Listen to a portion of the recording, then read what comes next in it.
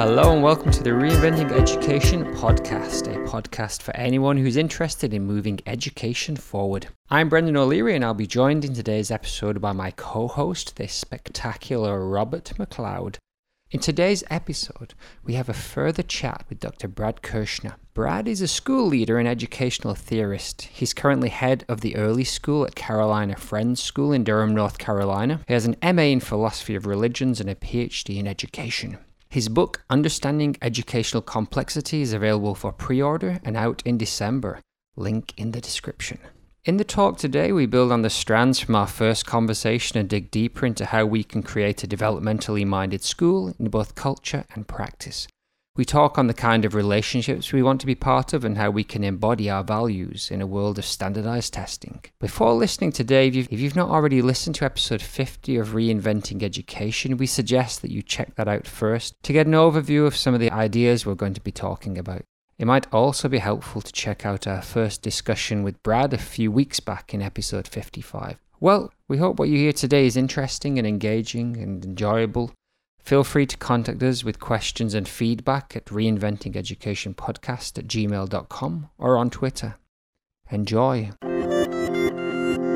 I thought your conversation last time was excellent, and when we did our review of it, we were just starting to make sense of someone who'd come in a really interesting other direction from us, and we'd been quite analytical with how we have tried to approach this idea of building a culture of development. But I was interested to hear one of your comments, Brad, was that quite a few people who listen wanted a little bit more clarity. So I think I want to start there or spend a little bit of time on unpicking for someone who hasn't watched a bunch of your videos or listened to our episode 50 overview. Yeah. And my sense was that last time we dove into really getting a feel for and unpacking some of the relational dynamics that come up and having this background of people coming from different perspectives. And there's these different cultures sort of in the background, and you all have elucidated what those cultures are: traditional, mainstream, progressive.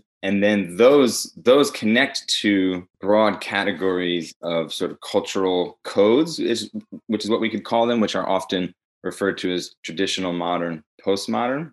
So I feel like our conversation was within that context of thinking about these different perspectives and these different cultures, and then how to relate to diversity, perspectival diversity within different cultures, right? So how would you relate to traditional? How do you relate to mainstream? How do you relate to progressive? Coming from what we're calling a post-progressive perspective, which sees that terrain, which sees those differences, which has some sense of what those differences are, and how do you be a skillful actor in different contexts. So I feel like that was a really rich discussion, but a lot of that background knowledge was sort of taken for granted. And I think people don't necessarily know what we're referring to if they haven't listened to all of your podcasts. And also, I think it'd be important to point out, the categories that you all are using: traditional schools, mainstream schools, and progressive schools. Those correspond to big categories that I mentioned: traditional, modern, postmodern, and sort of unpacking what that even means, what's that referring to, and then really what is the relationship between cultural collective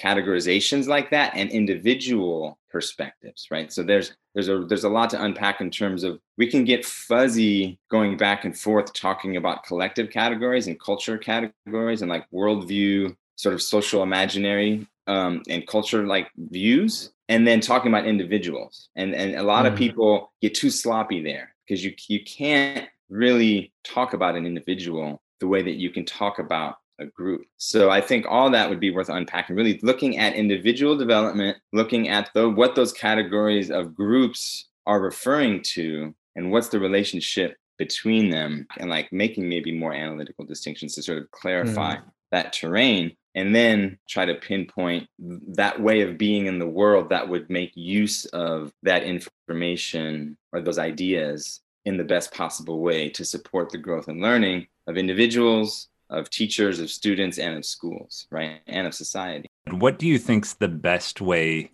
into that? So maybe, Brad, like some of the people who spoke to you and said like, yeah, some of that was a bit over my head, and maybe would benefit from those distinctions you just laid out of the difference between individual development, the difference between code or sort of like cultural realities or norms. What Yeah. is that? Like, my mind was trying to go, is there a helpful metaphor, a helpful like visualization to draw those distinctions? Or Well, I think having some sense of history is important too, because if we were to dive into even just thinking about the relationship between psychology and education too, is another one. Like there's understanding psychology, there's understanding individual development, and then there's understanding what's happening in schools and the relationship there, and like why it has played out the way it has, and the sort of history of how things have played out in societies and in schooling helps to give a sort of historical context to how things are unfolding collectively.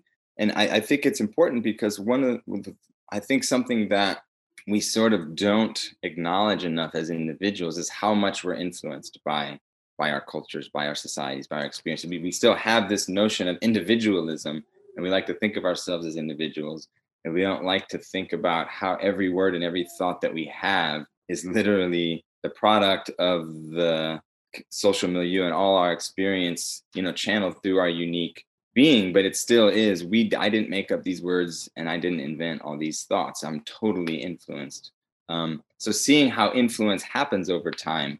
So even just to think about modernity, like modernity as a construct, as an idea, and how different aspects of reductionism and materialism and behaviorism and scientism, like there's ways of being in the world that have really dominated the West and really globally now over the past hundreds of years, and how big of an impact that has had on us, right? So we're all living in this modern world system, which is capitalist and which is very reductionist and materialist, right? And that has had a big influence on how we understand psychology, how we understand schooling. So that's like one big category, is like thinking about modernity and thinking about those reductionisms and how that's played out in education.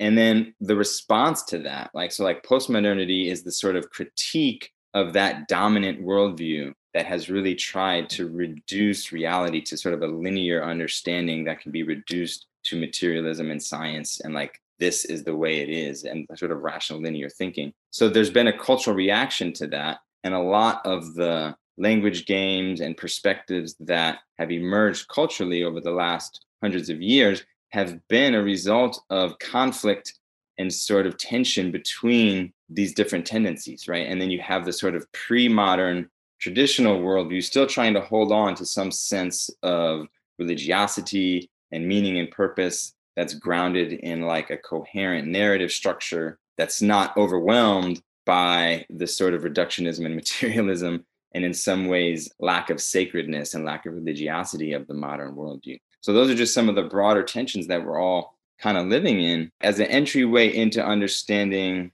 psychology, we could talk about how the sort of modern worldview has influenced our understanding of psychology, and try to point to what a better understanding of psychology would be, to kind of look at how should we understand the individual in the context of a school, in the broader context of these larger sort of dominant narratives that are influencing us mostly unconsciously. I'd be really interested to begin there. Yes, because it's like, I think, so one thing to think about, just thinking about psychology, like how do we understand the person, right?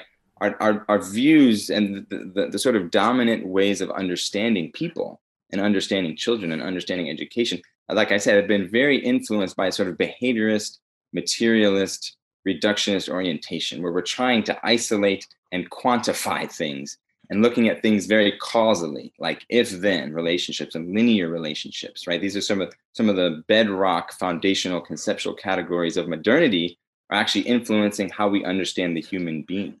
So that led to things like psychometric testing. And actually, people don't understand the history of testing really came through the military and having a lot of pressure to sort people into different roles within the military. And then that kind of got transplanted into schooling and in the sort of industrial age economy. So this is another tangent of how much we're influenced by our economic structures. We don't really think about the dominant modes of economics completely influence our modes of education and our ways of even thinking about what it is to be a human being, and our outlets for agency, right? So within the industrial age, through a sort of military logic, we created psychometric testing and IQ tests to sort and categorize people, right? And it was very explicit. It was very clear that the intention was to sort and categorize people. The intention was not the fulfillment and self-actualization of all children. That was actually not the intention when industrial schooling began. So we're still kind of stuck with that legacy. And the last, couple hundred years, many people no longer see it that way, but we're actually still in the systems and the structures that were created with that very reductionist, modernist, materialist logic. So another aspect of that is capitalism and economics, and how one thing that has stayed a part of our educational system is still economic pressures focused on getting jobs, still focused on sorting people in one way or the other, and then also still stuck in quantitative modes of reasoning and thinking. So again, on part of the sort of modernist social imaginary or collective imaginary way of thinking about what's rational and what's logical is wanting to reduce things, be able to quantify them so that we can compare them, right? And schools are still, whether you're traditional, mainstream, or progressive, whatever your sort of way of thinking is, whatever your values are, you're still kind of stuck in this world where that's the dominant way of comparison and of creating and comparing social value, right? So we're stuck in this very reductive mode where we're wanting to quantify things, we're wanting to put numbers on things, we're wanting to be able to compare them, but we have to be able to see that's a very limited worldview. And we're actually at a point in our sort of social evolution as a species right now where we can look at that. We can look at that modern world system, that modern logic, and step out of it and think about other ways of being in the world and other ways of constructing educational environments that are not beholden to the limits of those very limited ways of thinking about quantifying educational value, comparing people, the goals of education being oriented toward very limited conceptions of jobs that are available, right? All these things are in the background. And now we're wanting to break out of it and think about a new way of being in the world and to create a new economic system. So that allows us to think about psychology in a new way. So if we were to not be limited by that really reductive, materialist, quantified notion of psychometric testing and sort of judging people based on things like IQ tests or standardized tests, how do we break out of that, right? That's a really important question for us as educators. So we see that we have this need for a meta psychology, right? We have this need to really see that there are these different ways of understanding people, and we need to take a broader view, and we need to have a more process-oriented view where really we see the goal of learning is ongoing learning and deepening learning itself. And really having this process-oriented view for everyone allows us to actually tune into the growth-oriented, development-oriented aims and ideals and intentions of education. And we can start to see that this whole reductive materialist way of looking at people, it's what you can think of it as sort of a third-person view on things, turning people into objects.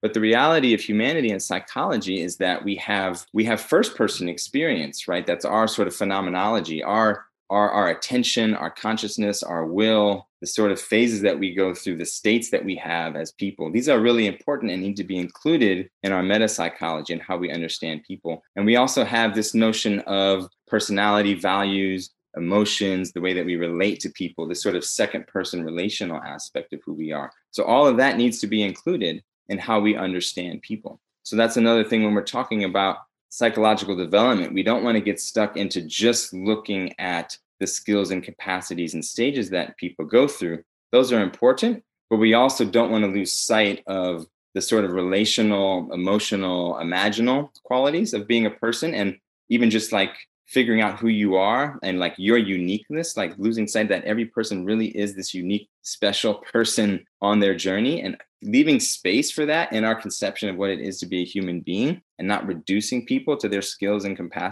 capacities and developmental stages. And then also leaving space for people's just first person experience and the ability of transcendence and to experience different states of being that ultimately are what give meaning to our lives, right? So any sense we have of psychology has to include all these different perspectives of what it is to be a human. And we have to be able to see that the tendency has been to forget about most of that and to really focus in on the sort of objectified, third person, descriptive, objectifying ways of looking at people. So when we talk about development, we need to sort of keep that in mind, and keep in mind that there's just different ways of knowing, right? So another thing too, we've gotten locked into thinking of knowledge and learning in terms of propositional knowledge, like facts, like, the more input we have, the more information we have, then we learn, then we regurgitate that information. And then we equate that with things like intelligence and capacity. And that leads to what kind of jobs people get and how much money they make. But that's just one really limited kind of knowing, right? So you could call that propositional knowledge or knowing, where you just know this proposition to be true. This is a fact. But there's also procedural knowing, right? There's knowing how to do things, like the procedure of doing something and knowing how to do something in an embodied way. It's a whole different kind of being in the world, knowing how to make things, right? Knowing how to do things relationally with your body and with other people. There's perspectival knowing, right? So there's having different perspectives on things, which is different than just having knowledge about things. And then there's participatory knowing, right? So there's how do you know how to relate to other people and communicate and be in relationship? So these four different ways of knowing are things that John Vervaeke talks about in his Awakening from the Meaning Crisis series, which I think is a really helpful reframing of, again, we're just looking for ways to open up the box and see how we've had really limited views of how we understand psychology, how we understand people. Those really limited views have been influenced by huge macroscopic social forces having to do with economics and having to do with social structures like the military and having to do with just actually the scientific revolution and the sort of the grooves that got laid down from the European Enlightenment and the scientific revolution, and how we kind of got stuck and limited in those patterns. So we're trying to open up and think about how can we think about people and psychology and include more, so that when we're thinking about education, we have this broader understanding of all that's involved in being a human and what we need to really account for in the experience of people, right? So you can't reduce things to test scores. You can't reduce things to stages. You have to find a way to account for how are people experiencing their relationships, how are people understanding themselves and having their self-concept developed by their educational environment, how are they not just developing propositional knowledge and facts, but also their procedural knowledge, developing the complexity of their perspectives, and also learning how to participate in reality with other people in more and more complex ways. So that's sort of one way of telling a story about the background, some of the big background sort of concepts that I think should inform educational psychology. So for me, I wonder if we can now take what you've just said, those struggles of being bound to the modernist kind of mainstream approach to education, the reductionism, and if you can maybe give us a glimpse on the ground level of what things look like maybe in your school, in your ideal of a classroom, what a day, a week, month, a year, how those struggles, negotiations, finding new ways of doing things plays out. I don't know if this is necessarily needed from our side, but one of the things Brendan and I have often talked about is this idea that you worded the same thing just in different words. As we've said, the kind of mainstream approach to school is still very much the center of gravity, because it's like, great, go off, be a progressive school, do whatever you want to do. But the first hurdle you have to jump is we need those reduced test scores from you for the district at the end of the year. So whatever you do, great, as long as we still have this. And it's like that ends up being the first hurdle that can't be overcome by a lot of people who try to move beyond this, the idea that we're still like bound in this sort of world. So I'm kind of curious if there are examples from your schools that you've been involved with that have made steps beyond that, possibly integrating the needs of that mainstream modernist view, but if you've also found new ways to say, no, we're also leaving this part of that behind. Yeah, great question. And we can get into concrete ways to sort of move beyond and transcend that sort of dominant reductive orientation toward narrowing what is valuable and narrowing what the sort of goals and aims of education are, which for many people are getting grades and going to college and making money, right? So that's what we're trying to break out of, and yet we're in it. So you're right. So there's this notion of transcend and include, which when we're looking developmentally, both individually and collectively, is a meaningful concept, because really what you're saying is if you're going to transcend the limits of those sort of modern assumptions and aims and structures, you have to find a way to still include the benefits of them and the good things about them and the essential things about them, and actually still be able to outcompete and sort of show that you can go through that and beyond that. It's not just, well, our children are not going to have jobs. We're going to educate kids and then they'll all be homeless. Like that's obviously not the goal, right? So you have to find a way to still be in the world,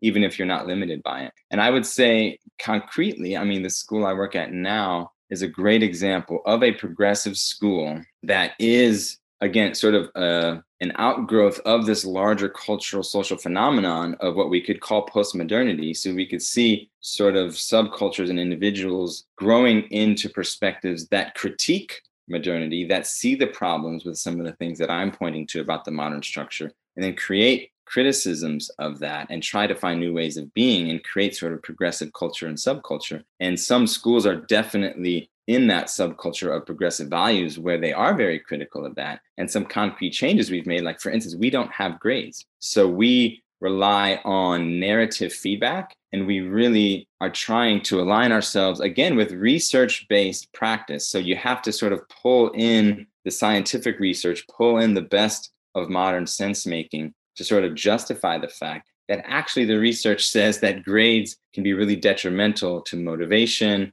and to learning. And the irony is that many of the basic assumptions of how to do schooling are not research-based, and they're actually not supported by the scientific literature. So, but a big part of our job as a progressive school that does not rely on letter grades, we rely on rich narrative feedback. We rely on conferences with students and parents. We rely on just ongoing formative assessments that are much more in line with just this, again, this process-oriented view of ongoing learning. But what we find year after year after year is families for whom that is really unusual and weird and are so habituated to the conventions of grades and of standardization and of standardized tests that every year we have to try to explain to make sense in this background modernist, reductionist, quantified sort of worldview. Like, what does it actually look like to move beyond that and to let that go? Like, what do you negate and what do you preserve, right? Which is, again, a really developmental dialectical principle. Every step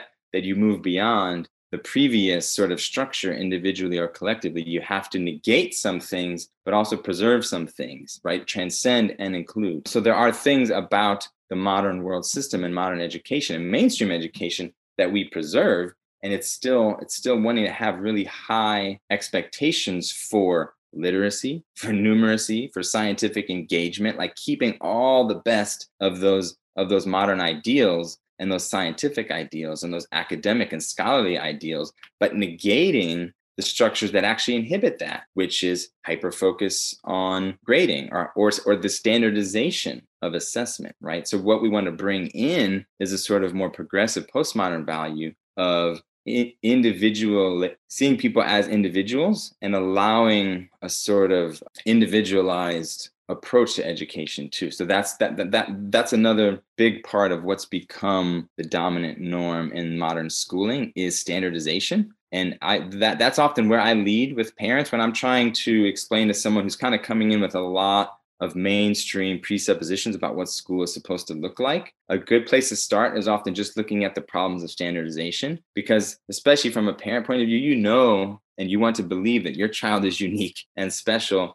And if you have more than one child, you can see they are really different. Like that's a great lesson for parents to just get, is how unique and different each child is. And you see that in siblings very clearly. So how do we honor that, right? How do we include that in our meta psychology, that individuality, and not fall into standardization? So for instance, that's a good first step as a school. No standardized testing, period. You know, the only ones that we as a school have to still include in our transcendence are things like the SAT and the ACT to make sure that our children are able to get into the colleges that they want to, if they want to go to college. And that is, again, that's part of that modern world system that still is in place, but it's actually loosening. And what we're actually seeing over the last 10, 20 years is more and more universities actually being impressed by and drawn to our less standardized and less grade-oriented way of assessing students. And they're really forced to look more closely at the student writing and at the teacher narratives to really get a sense of who this unique person is.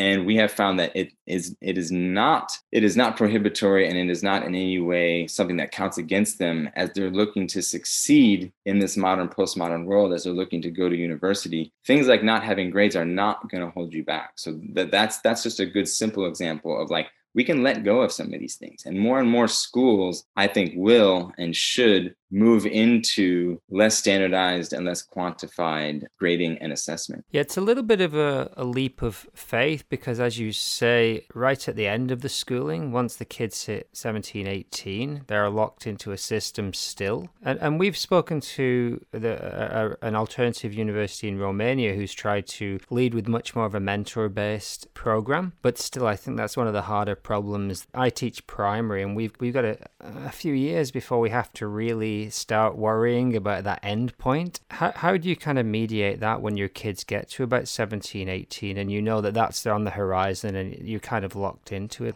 Yeah, well, I think too, part of the bigger picture is what, by that point in their life, what is their understanding of the world they're going into? What is, are they oriented toward being successful in that world and having a goal that's pretty narrow, like wanting to make a lot of money, which is a very still conventional and socially acceptable goal orientation. And actually, that ends up being the goal orientation and motivation for a lot of teenagers when they grow up in a reductive, materialist, modern, mainstream culture. Right. So, but part of the shift is the self-understanding and the conception of the world that you're going into. If you grow up in a progressive, postmodern subculture that has been actually critiquing and pushing against those modern tendencies, by and large, 17 and 18-year-olds are at the point where they're able to really, to some degree, understand and see those critiques for themselves and not buy in. So actually already transcend the sort of modern goals and aims and to have a different orientation. So this is another really simple distinction that I make to families a lot is, there's this distinction between having a conventional or post-conventional orientation, right? And we may have talked about this last time, I forget, but just having a conventional orientation, whatever your subculture or culture is, just accepting that and wanting to be successful within that system. So even the goal of getting a job and making money and being successful in society, that's a very conventional point of view. That's actually what we want to help 17 and 18-year-olds critique and transcend and negate, right? So with that in itself, if that is your prime concern, in some ways you could say that you've actually failed educationally, or at least you haven't gone as far as you would ideally like to with that 17, 18-year-old. Whereas if you have a 17, 18-year-old who to some extent really sees there are deep systemic, economic, relational, justice-oriented problems in society, their orientation is post-conventional and they want to change it and make it better. So they're more likely to be looking for some groove or niche where they can be of service in helping to actually up-level the operating system of society. And that is their prime directive. And that's what we need to ignite in our children. We need to be giving them consistent messages from primary school through high school, orienting them towards service and toward the ongoing betterment of society and toward finding creative and novel ways to actually help make things better, which is fundamentally completely different than tacitly, whether explicitly or implicitly, teaching our children that the whole reason they're in school is to be successful and make money. So, I mean, the fact that that's even been the default goal orientation for a lot of schooling over the past 200 years, looked at from a postmodern progressive perspective, that's a tragedy. It's a tragedy of human capacity. And we've really failed to ignite the potential of children to take that post-conventional view. So if you're 17 and 18-year-old, if their primary concern is making money and being successful and getting a job, that's valid, that's natural, it's common, but it's not ideal. And it's not what we necessarily want for our kids. So then we need to think about what do we need to do differently so that they know as they make that transition and they cross that threshold beyond K-12 education, they should have some sense of the challenges ahead of them and what they're getting into, but also they should have the skills and capacities and complexity of thinking to be successful and to hopefully be having that post-conventional orientation can actually help them be more successful and more skillful in navigating that sort of more modernist terrain, which is still dominant in some ways, but is also a lot of things are shifting right now. So I think this sort of modern world system that we have taken for granted for the past 100 years, it's cracking up and it's breaking up in a lot of ways. The job market's going to continue to change radically. Economic system globally is going to continue to change radically. Our political systems are destabilizing. So there's a lot that's a bigger part of our world picture too, in terms of just the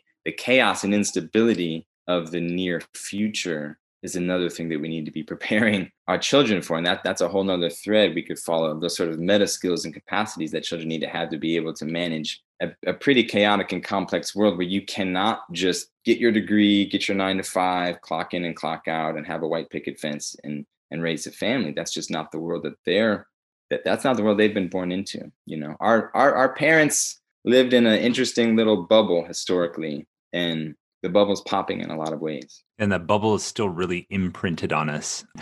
You were saying, you know, there's maybe that goal of, I want to do school, to go off, do well, get a good job and make money. What's interesting to me, although that's the positive spin on it, in my 10 years of teaching in 3 different countries in both the public and private sector, I've heard students say explicitly the converse of that. From grades 1 through 12, I've heard students say, yeah, I'm afraid of not getting good marks and not getting a good job and being poor. Like, it's actually the fear that's at the bottom of that worldview that's like organizing it. Now, I think the positive spin is the thing you hear often: do well, you know, so you can go off, become all you can be, reach your highest levels of achievement within the system as it is defined, all these sorts of things. It sounds really obvious and almost like dystopian when you boil it down to a sentence or two that's kind of talking about the source code of like the kind of modern or mainstream school.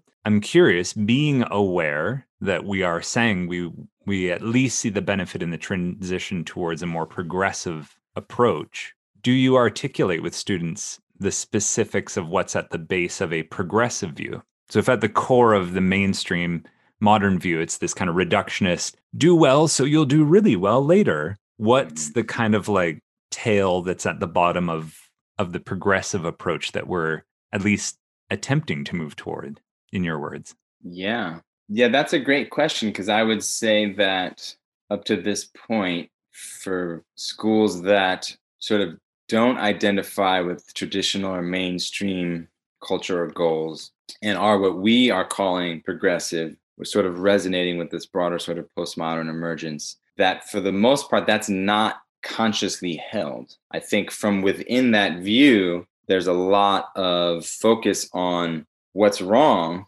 right, with other people, what's wrong with the deplorables, what's wrong with conservatives, what's wrong with traditional mainstream approaches, what's wrong with standardized education. And it is this very critical orientation.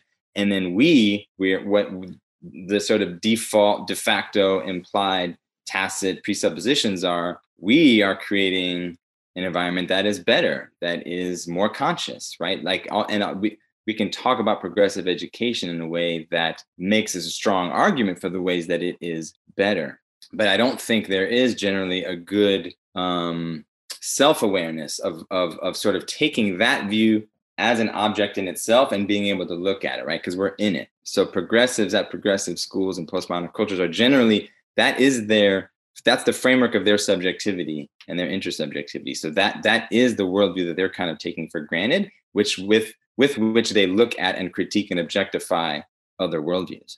So that's really getting into, to answer your question, you'd have to actually be able to take a postmodern or post-progressive view, right? So that's one of the benefits of even our having this conversation is, being able to see the sort of contours of how, in many ways, this progressive postmodern view is perhaps dialectically or perhaps just reactionary, is a response to modernity, is a response to reductionism and materialism, is a response to standardization. There are some ways in which it's still derivative from modernity and still sort of an aspect of late modernity that's becoming critical, but it's not yet fully self-aware, and it's not yet fully aware of the developmental space or field of human emergence within which these different worldviews emerge, right? So I think the move that we want to make and the move that we want to help progressive postmodern people make is to keep going, but to take that backward step and sort of look at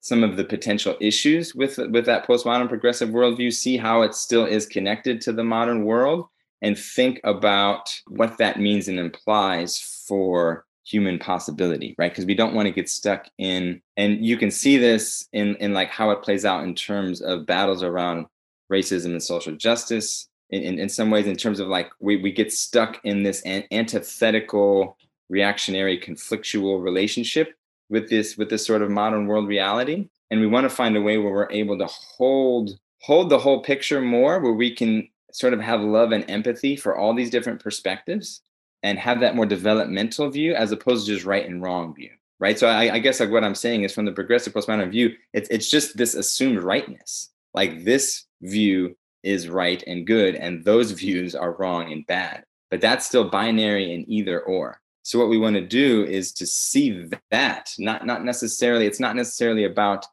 can we come up with a pithy phrase to describe the progressive view, but can we see that the relationship between progressive and mainstream is oppositional and binary and stuck in tensions that play out socially and politically in unproductive ways, right? And get out of that. So like, how do we see that we're kind of stuck in these conflicts, these mimetic conflicts, right? These different social cultural memes or mimetic structures and ways of thinking and believing and valuing. We're kind of stuck in opposition with each other, and we don't want to just be reactionary. We don't want to be fighting against traditional or modern worldviews. We want to actually have a more developmental oriented view that is holding everyone in empathy and seeing everyone's perspective as valid, and always being oriented toward the next step of growth for whatever individual or group or society we're giving our attention to. So that's the sort of move that I think we need to make. And I think conversations like this, my hope is that somewhat abstract conversations like this can be helpful in that developmental process, because we're even just learning to take these really big conceptual architectures as objects and as objects of discourse and giving language to them. And that allows us to sort of back up and see this developmental picture, and then have to think about, well, where are we on that path? Where do we fit in this picture? And how do we kind of keep going and not get locked in? That's a great answer. And I think that kind of brings us to an idea that you brought up last time, where one of our approaches at Reinventing Education is to be quite explicit about maybe not the stage model in the sense of using all the terminology, but we have clear stages of traditional, mainstream, progressive, and we talk about the values that underpin them. And they're heavily indebted to things like Frederick Laloux's stages of development and spiral dynamics stages. But part of what I guess your conversation last time was about having that either running in the background in your head and not having it explicit in conversation. And of course, it's going to be contextual, but to what extent in your conversations in your day-to-day school or in a wider context, are you being both informed by those stage models and being explicit in talking about them with the people you work with? Yeah, I would say I'm very informed by them. Every day, all the time. It's sort of, I think one of the things of, studying developmental psychology and some of these systems that you've named, in addition to others, it kind of becomes part of your operating system to sort of see the world and see people unfolding in this developmental space of emergence, and kind of feeling into people in terms of their different frequencies and just sort of resonating with different aspects of what they're saying and just how they're being in the world. And I think part of the benefit and importance of that is that it allows you to have always in the background of your awareness a context within which you're relating to people in a way that has some sense of how to resonate with them and how to connect with them based on your perception of where they're coming from, but then also having a sense of what would be productive for them and for this relationship. Like, what's the next step? Right? Like, if you have a sense, that they are sort of coming from a abstract view where they can take one variable at a time, but they're not really seeing how different variables fit together, you can always point to like, oh, well, what about this, right? To kind of complexify their thinking a little bit. So I would say for me, it's always operating in the background, but very, very seldom is it made explicit, right? And that kind of comes down to this thing about just the value and importance and necessity of having different kinds of conversations at different times. And the value of the kind of conversation we're having is partly so precious because it's so rare, because there aren't that many social contexts within which really digging into this is meaningful and relevant and consciously wanted by multiple sides in an engagement. So like this is a pretty precious kind of conversation. 99.999% of the time, even if we have some awareness of these things, it's just not what's going to be explicitly the subject of conversation. So, and that's one of the challenges of being an individual who's really trying to dive deep into understanding humanity and development individually and collectively. And the more and more you sort of learn, and the more it's informing your worldview, allowing it, and this is a mistake that a lot of people make at the beginning, is almost wanting to talk about it too much, but then it doesn't actually resonate or land with people in the way you want it to. And it can just, it gets oversimplified, and you end up oversimplifying and overly reducing the abstract ideas you're trying to share with people. And it often doesn't really work. And a sort of maturation process as individuals that we have to go through is to learn to really just be embodied and just be in relationship, and to not make it explicit, but to have it skillfully and helpfully inform what you say and what you do. And again, and also letting go of this idea that you're going to be able to change other people, right? And that's one of the paradoxes of education. When you're in education, you're in the business of changing people and educating people and making them or helping them grow and change and develop. And, you come up against this paradox of, you really, especially when working with adults, but even with children, you can't force it. You can't push people into that different way of thinking. You have to learn the relational skills of, validating, empathizing, allowing their sort of defense mechanisms to release and relax, and getting into the interpersonal qualities that actually allow space for emergence, right? So creating the conditions for emergence is very different than transmitting propositional knowledge, right? And that's another way that those different forms of knowing are really important.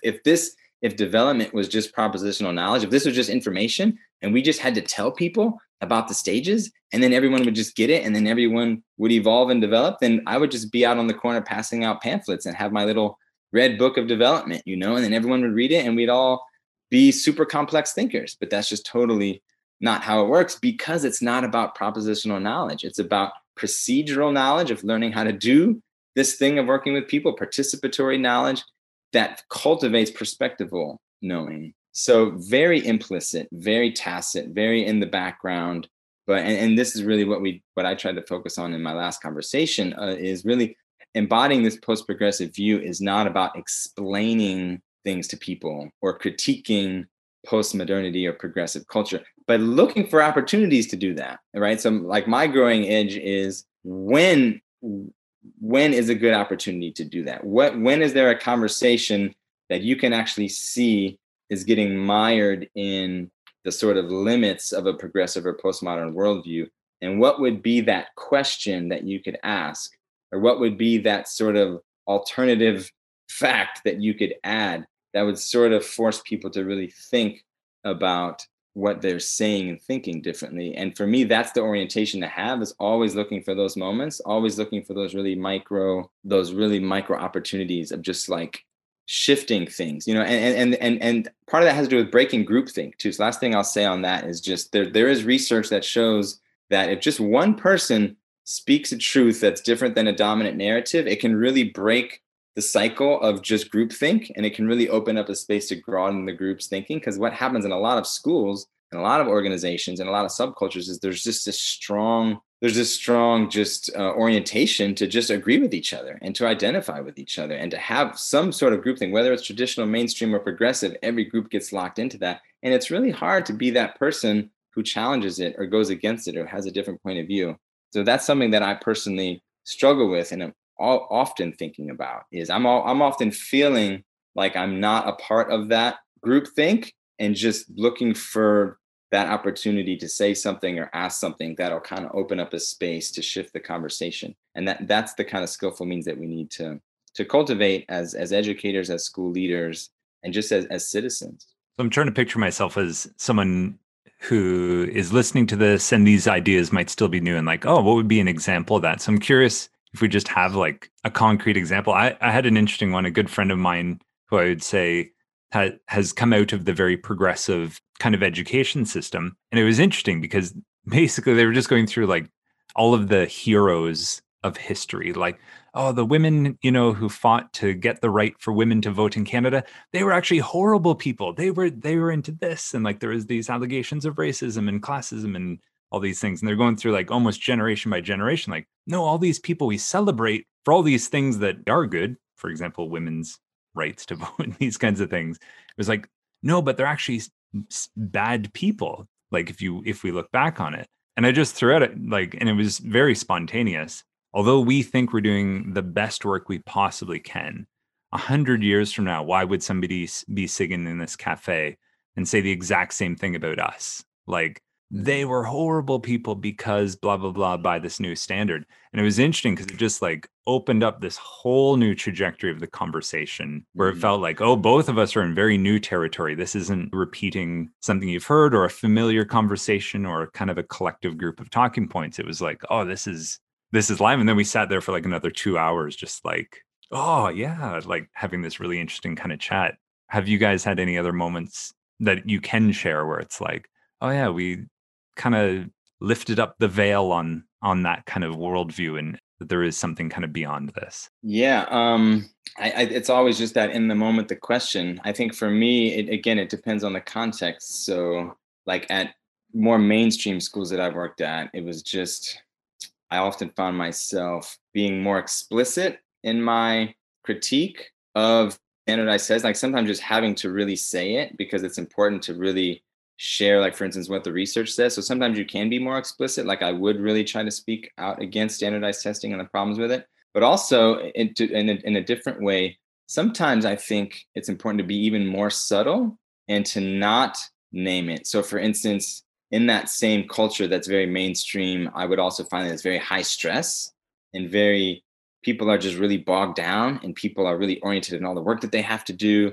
And there's pressure. So I think part of that participatory knowledge and that relational knowledge is just even like sometimes it's just lightening the mood, right? It's just like how you carry yourself and being more playful, like actually modeling being playful, modeling lightheartedness can also break up patterns and habits of thinking and being in the world that I hope have an impact on people in sometimes subtle ways. Because if someone's not going to be open to a direct challenge, and if in the context of a conversation, like you can't really think of that question or response that's really going to get somebody to be thought provoking. Sometimes one thing I play with is just trying to be different, just trying to be that outlier, be that person who's kind of challenging the norms and the status quo and getting people to see and think differently, just by being differently, just by kind of acting differently. And just because also another thing to really know about education is we learn through imitation, we learn through copying other people, we learn through seeing what's normal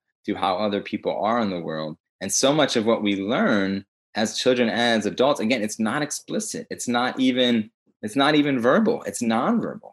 And it's just like, how do you carry your body? How do you ask questions, right? How do you talk? How do you hold? How do you keep something light? And I feel like that's another way of sort of opening up a space that is maybe not always clear where it's gonna lead, but can be meaningful. And also, I wanted to say what you thought reminded me of somebody who I've been following lately, and her name is Aisha Akambi. And one thing I do too, I find that if there's a conversation or there's a very entrenched conversation or way of thinking about things, I'm often not the one to just be the authority, or like if I just share my different view, or if I ask a question, oh, well, that's just Brad and whatever.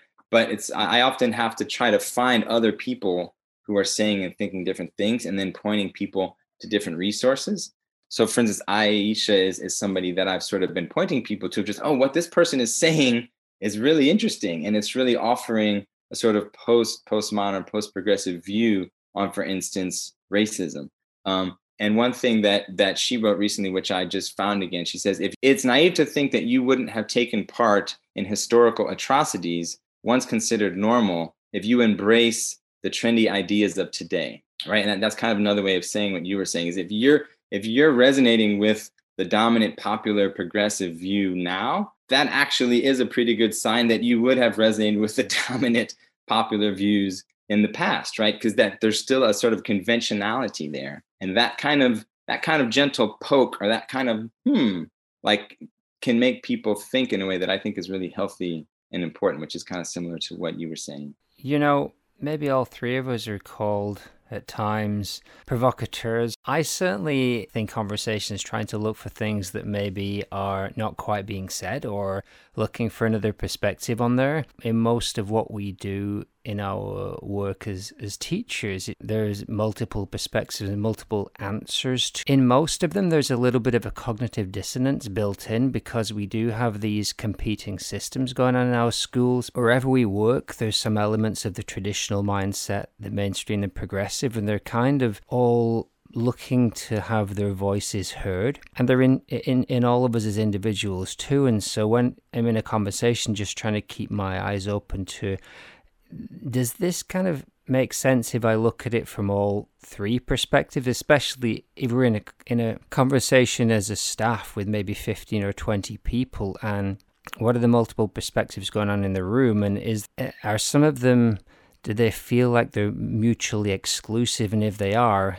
do we want to look into that and say, like, we're saying that we should dedicate more of our time to work preparation, for example. We talk about the 3 aims of school, and then there's a strong feeling in the room that we should dedicate more of our time to self-development of the individual. How are we going to use our resources to do that? Trying to be open to that conversation, trying to see, as you said earlier, Brad, with love and empathy. Listen to all of those, and there may not be an easy answer in the moment, and so it's keeping the conversation going and knowing that maybe I don't have an answer to this, but I'm kind of picking up that there's multiple points of view that we aren't quite seeing eye to eye yet. So how can we have a conversation and find something that works for our students and for us? And you've said you've got looking into those larger social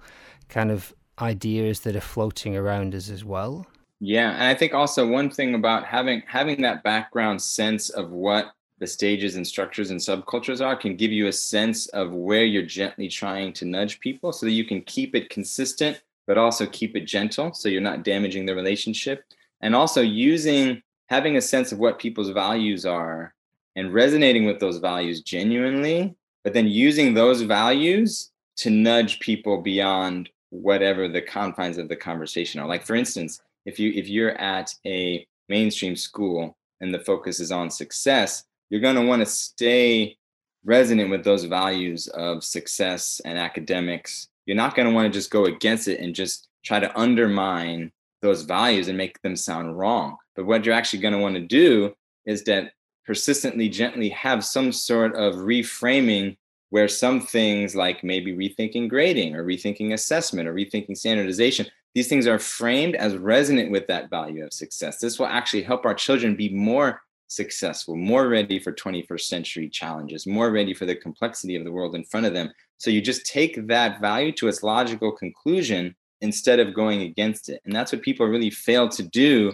in a lot of mimetic and perspectival conflicts, is they just go right against the values of other people, right? Because there's this value of success and there's this value of like empathy and inclusion and equality. And it's almost like the conversation happens in a way where people have to defend themselves and their values because they identify with their values and they feel like their values are being attacked. But instead, if you're relating to someone who's really oriented toward that more modern mainstream goal, just how do you take those values and mature them as much as possible? And similarly, in a postmodern progressive context, if people value inclusion and people value equity, then you ask questions like, I'm wondering what perspective is being left out here, right? I'm wondering if we're really empathizing with and understanding, this other view that maybe was being criticized or put at a distance or put down, but actually if you take the value of inclusion and empathy and equity to its logical conclusion, you actually need to include more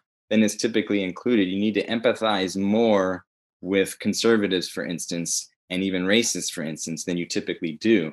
So I think that is a really meaningful strategy. And it can be looked at as a strategy. It can be looked at as a way of taking higher order thinking and using it to increase the complexity of other people's thinking. But it can also, you don't have to even look at it like that either. You can actually just look at it as genuinely, meaningfully connecting with those important values and like genuinely feeling like, okay, if inclusion and empathy and equity is the context of shared value in this group, how do we enrich that? How do we actually live out those values as best as we can?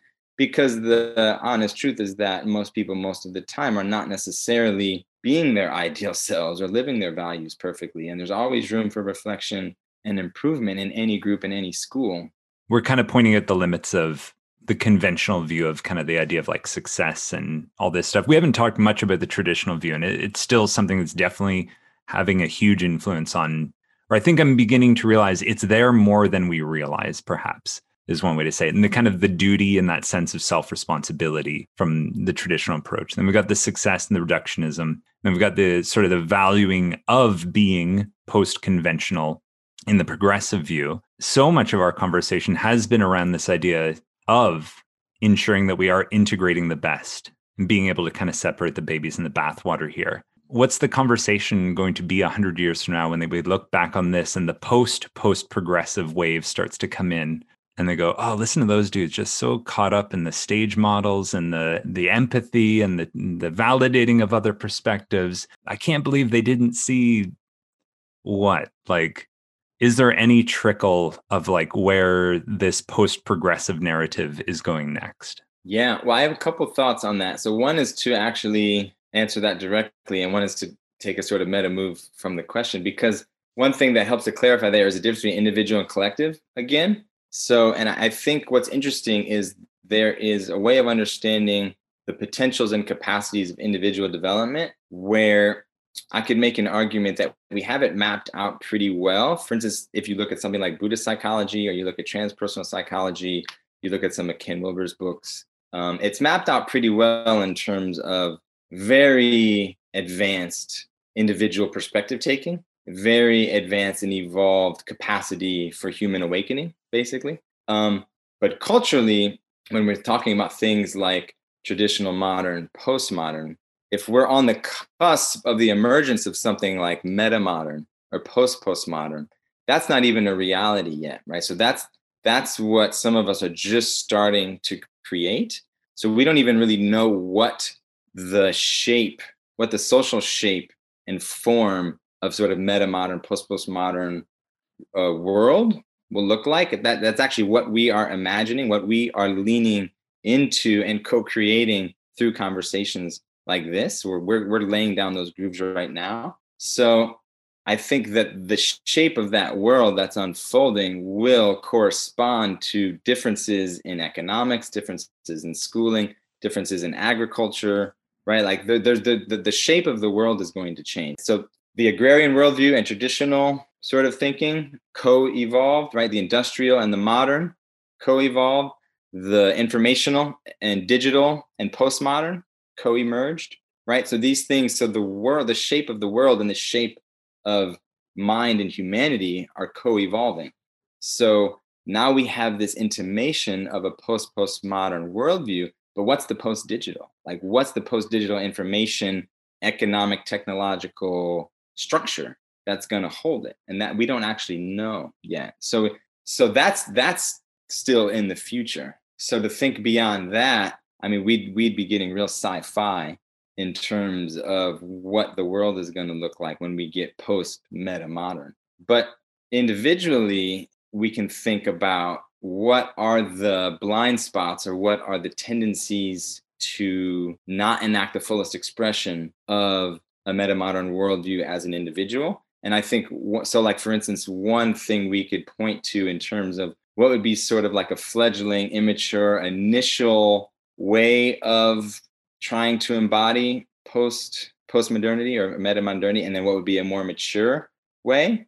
Some of the things that I think we talked about last time really does have to do with being relational, being embodied, and being less explicit. Like I think the sort of initial move that we can make, which can then later be critiqued, is this move to over explain, this move to have things be overly developmental, overly explicit in ways, because what you end up doing is you can end up setting off people's defenses. You can end up getting into categorizing people, which is really tricky. So my sense is that the more mature versions of the sort of meta-modern individual will be where we more take it for granted and we more establish cultures of relationship where it really is like a growing down happening instead of just growing up and keep going more and more and more meta. We actually come back to being more relational, more in tune with our participatory knowing of each other. And in some ways that can be, we could also explain, even if you just use spiral dynamics, it's a way of actually reintegrating the lower structures. So like there's parts of ourselves, for instance, that are even pre-traditional, right? Like our more archaic selves, our pre-modern selves, like these aspects of our individual and collective psyche that need to be healthfully integrated, our indigenous selves, right? We've, through modernity and through the systems of repression and oppression of the past several hundred years, we have really fragmented our development. And most of us live in our heads with senses of self that are overly identified with certain kinds of thought. And we've kind of lost some connection to our body. We've lost some connection to our grounding in the earth and the planet and our biosphere. And a sort of healthy meta-modern self in the world would be an integrated self in the world where we're more in our bodies, we're more connected to our biosphere, we're living maybe simpler or maybe less digital in some ways. I mean, I think the digital is going to continue to be the infrastructure of our reality, but in terms of our individual attention, we can actually move into a kind of maturity where we sort of reestablish a sovereignty over our attention, and we're not allowing our attention to be captured by the digital, right? By surveillance capitalism, which is the economic logic of the postmodern world that's emerging right now. So like the people who will be looking back on this hopefully have found a way to not allow their attention to be captured by digital technology. Hopefully they have found a way to actually be reintegrated with their indigenous selves and their native indigeneity that all human beings have access to. Hopefully they found a way to actually be reintegrated with a healthy relationship with the earth and the soil and food production and relationships to animals, and things like factory farming hopefully become a distant memory. Like, right, all these layers of health versus pathology, it's all included, like, and it's all implicated. Like, we have to change our relationship to animals, our relationship to schooling, our relationship to the earth itself. And all of these things are implied by this meta-modern, postmodern emergence, because once you start to hold that broad of a picture of what's happening, once you start to see this developmental space that people are moving through, you see all the implications of how these different worldviews relate to each other and to the world and to animals. And you see the harm and the pathology and the tragedy of that. So it's like you're empathizing with people, but also you're seeing how much better we can do. So that vision of a much more beautiful world, I think, is very present for many of us in our imagination. And we actually feel ourselves moving into an enactment and an embodiment of that more beautiful world. And seeing with more and more clarity the ways in which these modern, postmodern structures are inhibiting that are of the utmost importance, right? And that should be, again, the vision of schooling, the vision of the educational process, is having this evolutionary process-oriented, orientation towards self and world and culture and society, but in a way that's oriented toward healing and integration and not just linear progress, right? It's not about coming up with it's not about inventing the next widget that's gonna make you a lot of money, right? It's about health and integration. And that's the kind of shift that I think can happen. So hopefully people are looking back and seeing, well, they were starting to figure out these stages and they were starting to figure out how it's unfolding, but they weren't really holding it and embodying it and really living out the implications for the ways they need to change their systems of production and economic systems and political systems. One thing we haven't quite touched on, which I think brings together a lot of what we have talked about, is that code versus complexity idea. So I guess one of my questions, again, thinking about working with adults and kids, is how we can support ourselves and others when the cognitive and emotional demands of our kind of culture around us aren't quite resonating with what's inside us, and maybe we don't even know why, maybe. Or we're just swimming in that water and we haven't even identified that there's some kind of dissonance within ourselves. There's something that's stopping us from fully integrating into our community and with the people around us. How can we support that when the code and complexity is different? And maybe you can explain a little bit to people who didn't listen last time. Or Yeah, thanks. So code, when we're thinking about cultural codes, that's a lot of what we've been referring to when we think about these big social categories like traditional, modern, postmodern, traditional, mainstream, progressive. These are sort of cultural codes that have shared values and language that we share, and acknowledging how influenced we are by our environments, how influenced we are by the groups that we live with, we end up using the language and ideas of that group, right? So that's just, so step one is just seeing that we all are influenced in that way. And there are these distinctions that we can make in terms of patterns and habits of what values we sort of resonate with, the kind of language we use.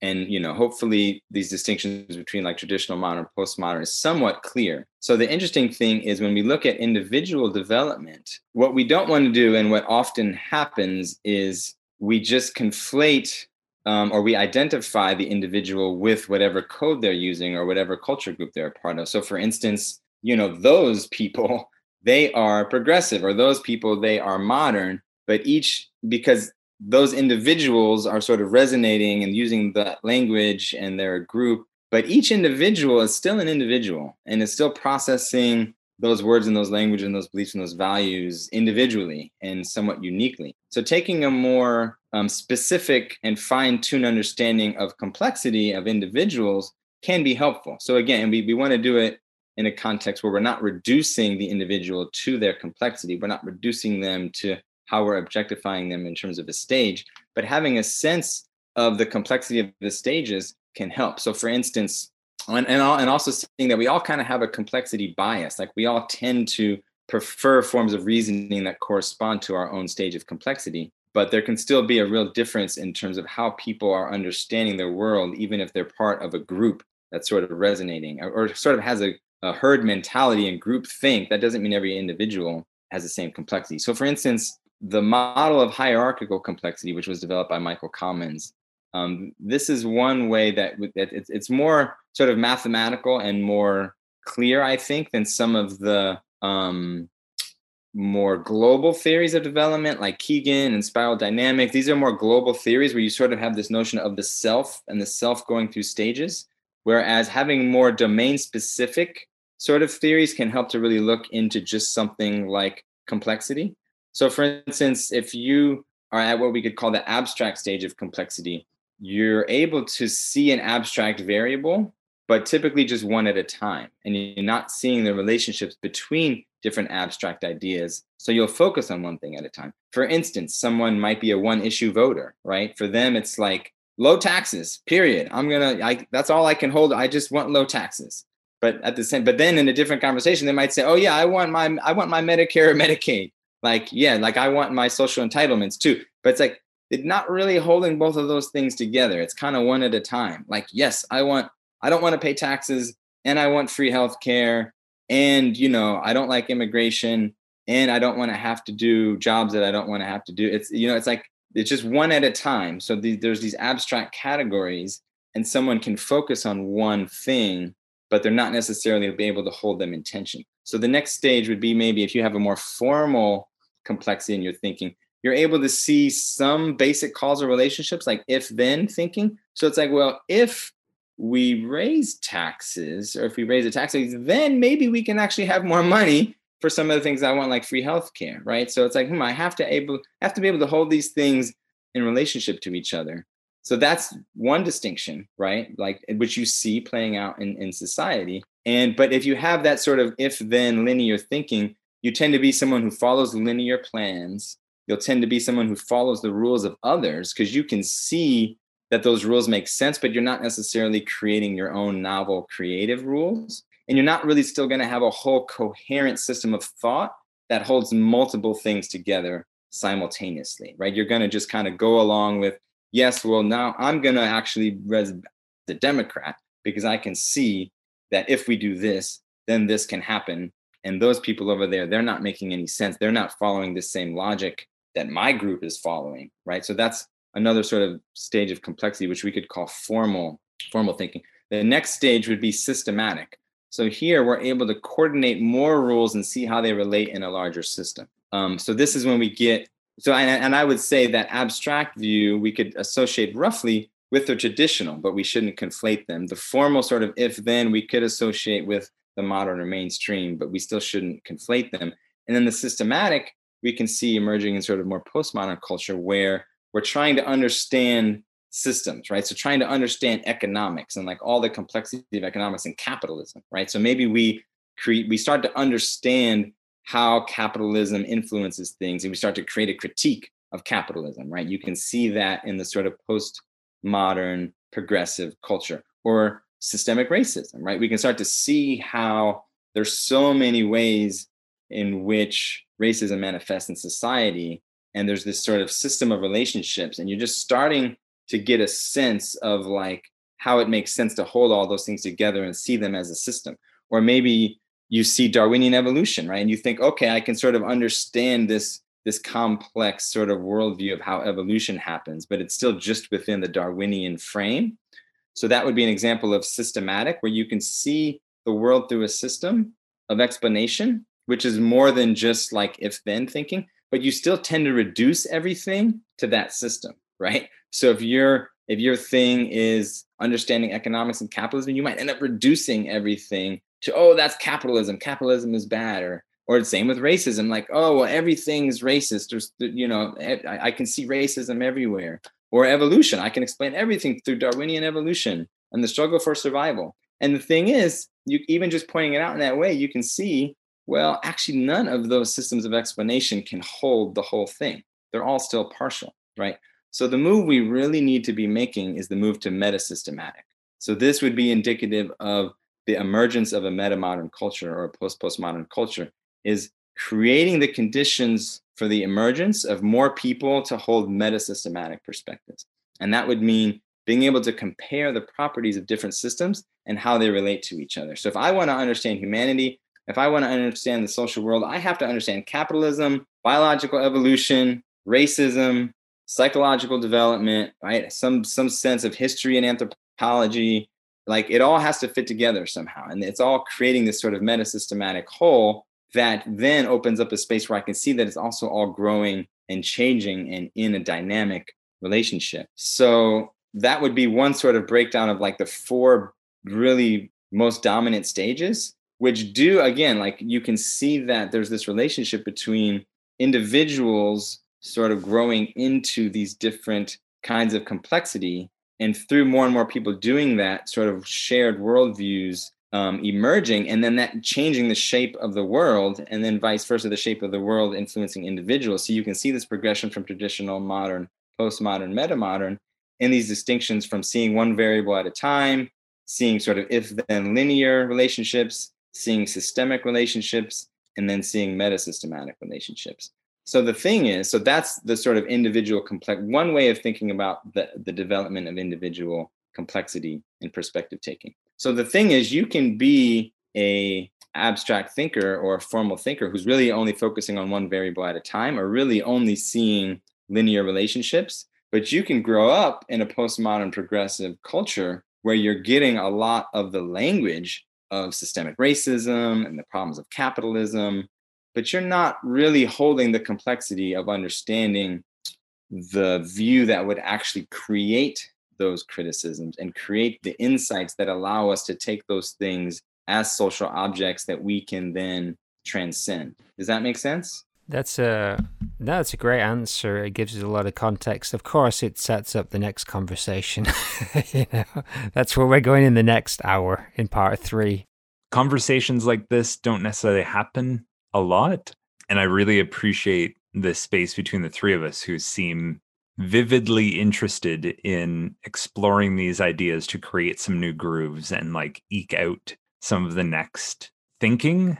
And maybe just more humbly, it's fun to just step back and try to take a bigger perspective on what we're doing in schools, what we're doing in our own lives, what we're doing in our relationships, in our households, these sorts of things. And to see, like I think Brad said at the start, just how we are, a huge part of us is a result of the environment and these massive, huge systemic things and historical things and cultural influences and all this. I think this has been great for me to just be in this space with you guys and hopefully take a bit of this into my week and month and forward. So thank you guys.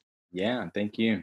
I was just going to add one thing. I totally agree with that. It's fantastic to have this opportunity, and I hope we get a chance again soon. Last time you spoke, Brad, you talked about a book that you had coming out soon. I wondered if you wanted to give us any kind of an overview of what that might be about, or if it connects to our conversation today. Yeah, thanks so much for asking. I appreciate that. And actually, I'm excited. I just got the proof of the cover 2 days ago, which I've been sharing. So it should be out in December, and it's called Understanding Educational Complexity. And it's very, very relevant to our conversation here. And I think it will actually be really helpful for people who are interested in these things, because what I do is I base it in 2 case studies. So I sort of introduce sort of the context of the complexity of education. And then I have a chapter where I talk about complex systems a little bit and how to understand schools as complex systems. And then I go through 2 case studies, so like 20 to 30 pages, just really looking at one school and a principal at a school and going through and trying to understand the relationships and what's happening at those schools through the lens of complexity. But then that's the first half of the book. And the second half of the book is a reflection on that research and on what I learned at those schools that also includes developmental psychology. So I try to make sense of what perspectives were these school leaders coming from, what were the dominant perspectives of these schools, and how does that really help us explain what happened at these schools. And then I also bring in the economic piece too. And I'm basically making the argument that no matter how much time you spend in the school, no matter how fine-grained your research is, you can't understand what's happening in a school if you don't understand the social forces that are influencing that school economically, and also the mimetic forces that are influencing people through their own psychology, right? So I'm making the argument for an integral approach to understanding what's happening in schools that brings in these larger social forces, that brings in developmental psychology to really help us really understand what's going on. And then I do a little reflection on myself too, because I was also a school leader at that time. And I kind of compare, well, this is how these principals were thinking about things. I was in a similar context. This is how I was thinking about things. And this is how we can understand these differences in perspective in a way that hopefully point us toward understanding what would be the most helpful ways to engage the complexity of life in school. So yeah, thanks. I hope that it is a meaningful and helpful book. And I really try to bring together the concrete and the case study and the lived reality of schools. So it's not just abstract, but also bringing in very abstract meta theory to help us understand that concrete reality. Kudos to you for tying those together. And certainly when that is released, we'd be thrilled to check in with you then. And of course, anytime between now and then as well. I think each time we chat, this feels like a Star Wars trilogy or something where it's like, oh, clearly they're giving hints that there could be more for this conversation. So Brad, anytime you're up for it, I'm sure there's several threads when we go back and listen to this that we'd like to follow up on again with you. Yeah, let me know. And if maybe in the early 2021, we could do that. And we could, if you were interested, we could dive more into the book or any direction you want to take. There's that'd be great. Yeah, and I do want to say, I really do agree with you, Rob. I think these conversations are really valuable and meaningful. And I think being exposed to conversations like this can be really helpful for people, is what I'm hoping, because it also just loosens up I hope that part of the purpose of these kinds of conversations is to loosen up our sense of self, right? And to actually, like, we just take ourselves for granted. We take our perspective for granted. But when we start to get exposed to what different perspectives there are, it can just kind of loosen up our self-contraction, and that can open up space for our own growth and emergence into what is possible and potential for us. And all of us are on that journey. All of us have a potential and a possibility that is more than what we are currently experiencing. And we have to find ways to stay loose and stay open to those possibilities. So I hope that conversations like this are facilitating that for us too. Thank you very much, Robert. Brad? Awesome. Good night, I guess. I'll get started with my day here, and I wish you sweet dreams. Thanks very much, guys. Excellent.